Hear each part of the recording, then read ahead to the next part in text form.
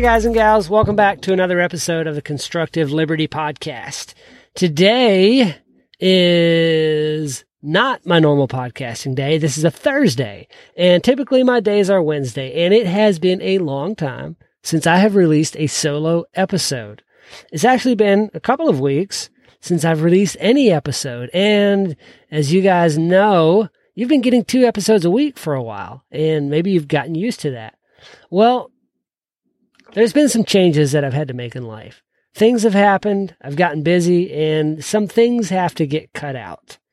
And while I don't want to cut off the podcast, while I'm not necessarily like, it's not serving me anymore, I enjoy it. I enjoy the time to talk, to think. I enjoy being able to articulate my thoughts, which is not always easy for me, and it's not always been easy. But part of the reason why I've done this podcast is to help me become more articulate. And I think I have become a better speaker, a better human being in general because of the podcast. I don't know if you guys have seen that. I don't know if y'all felt that. I don't know if the podcast has helped you out at all. I hope it has. Otherwise, why am I doing this? All of that to say, I am putting the podcast on the shelf for now. I'm stopping production. Life has gotten to a point where some things have to be eliminated. And I don't know if you heard my episode at the beginning of the year. My word of the year is eliminate.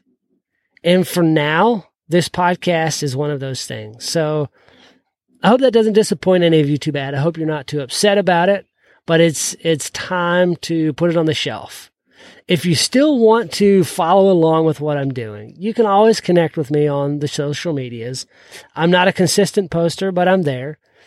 And you can also check out Finding the Next Level podcast and the Building Small Business podcast, which is essentially the audio from the YouTube videos that I do, which I try to do weekly. I don't always get that out.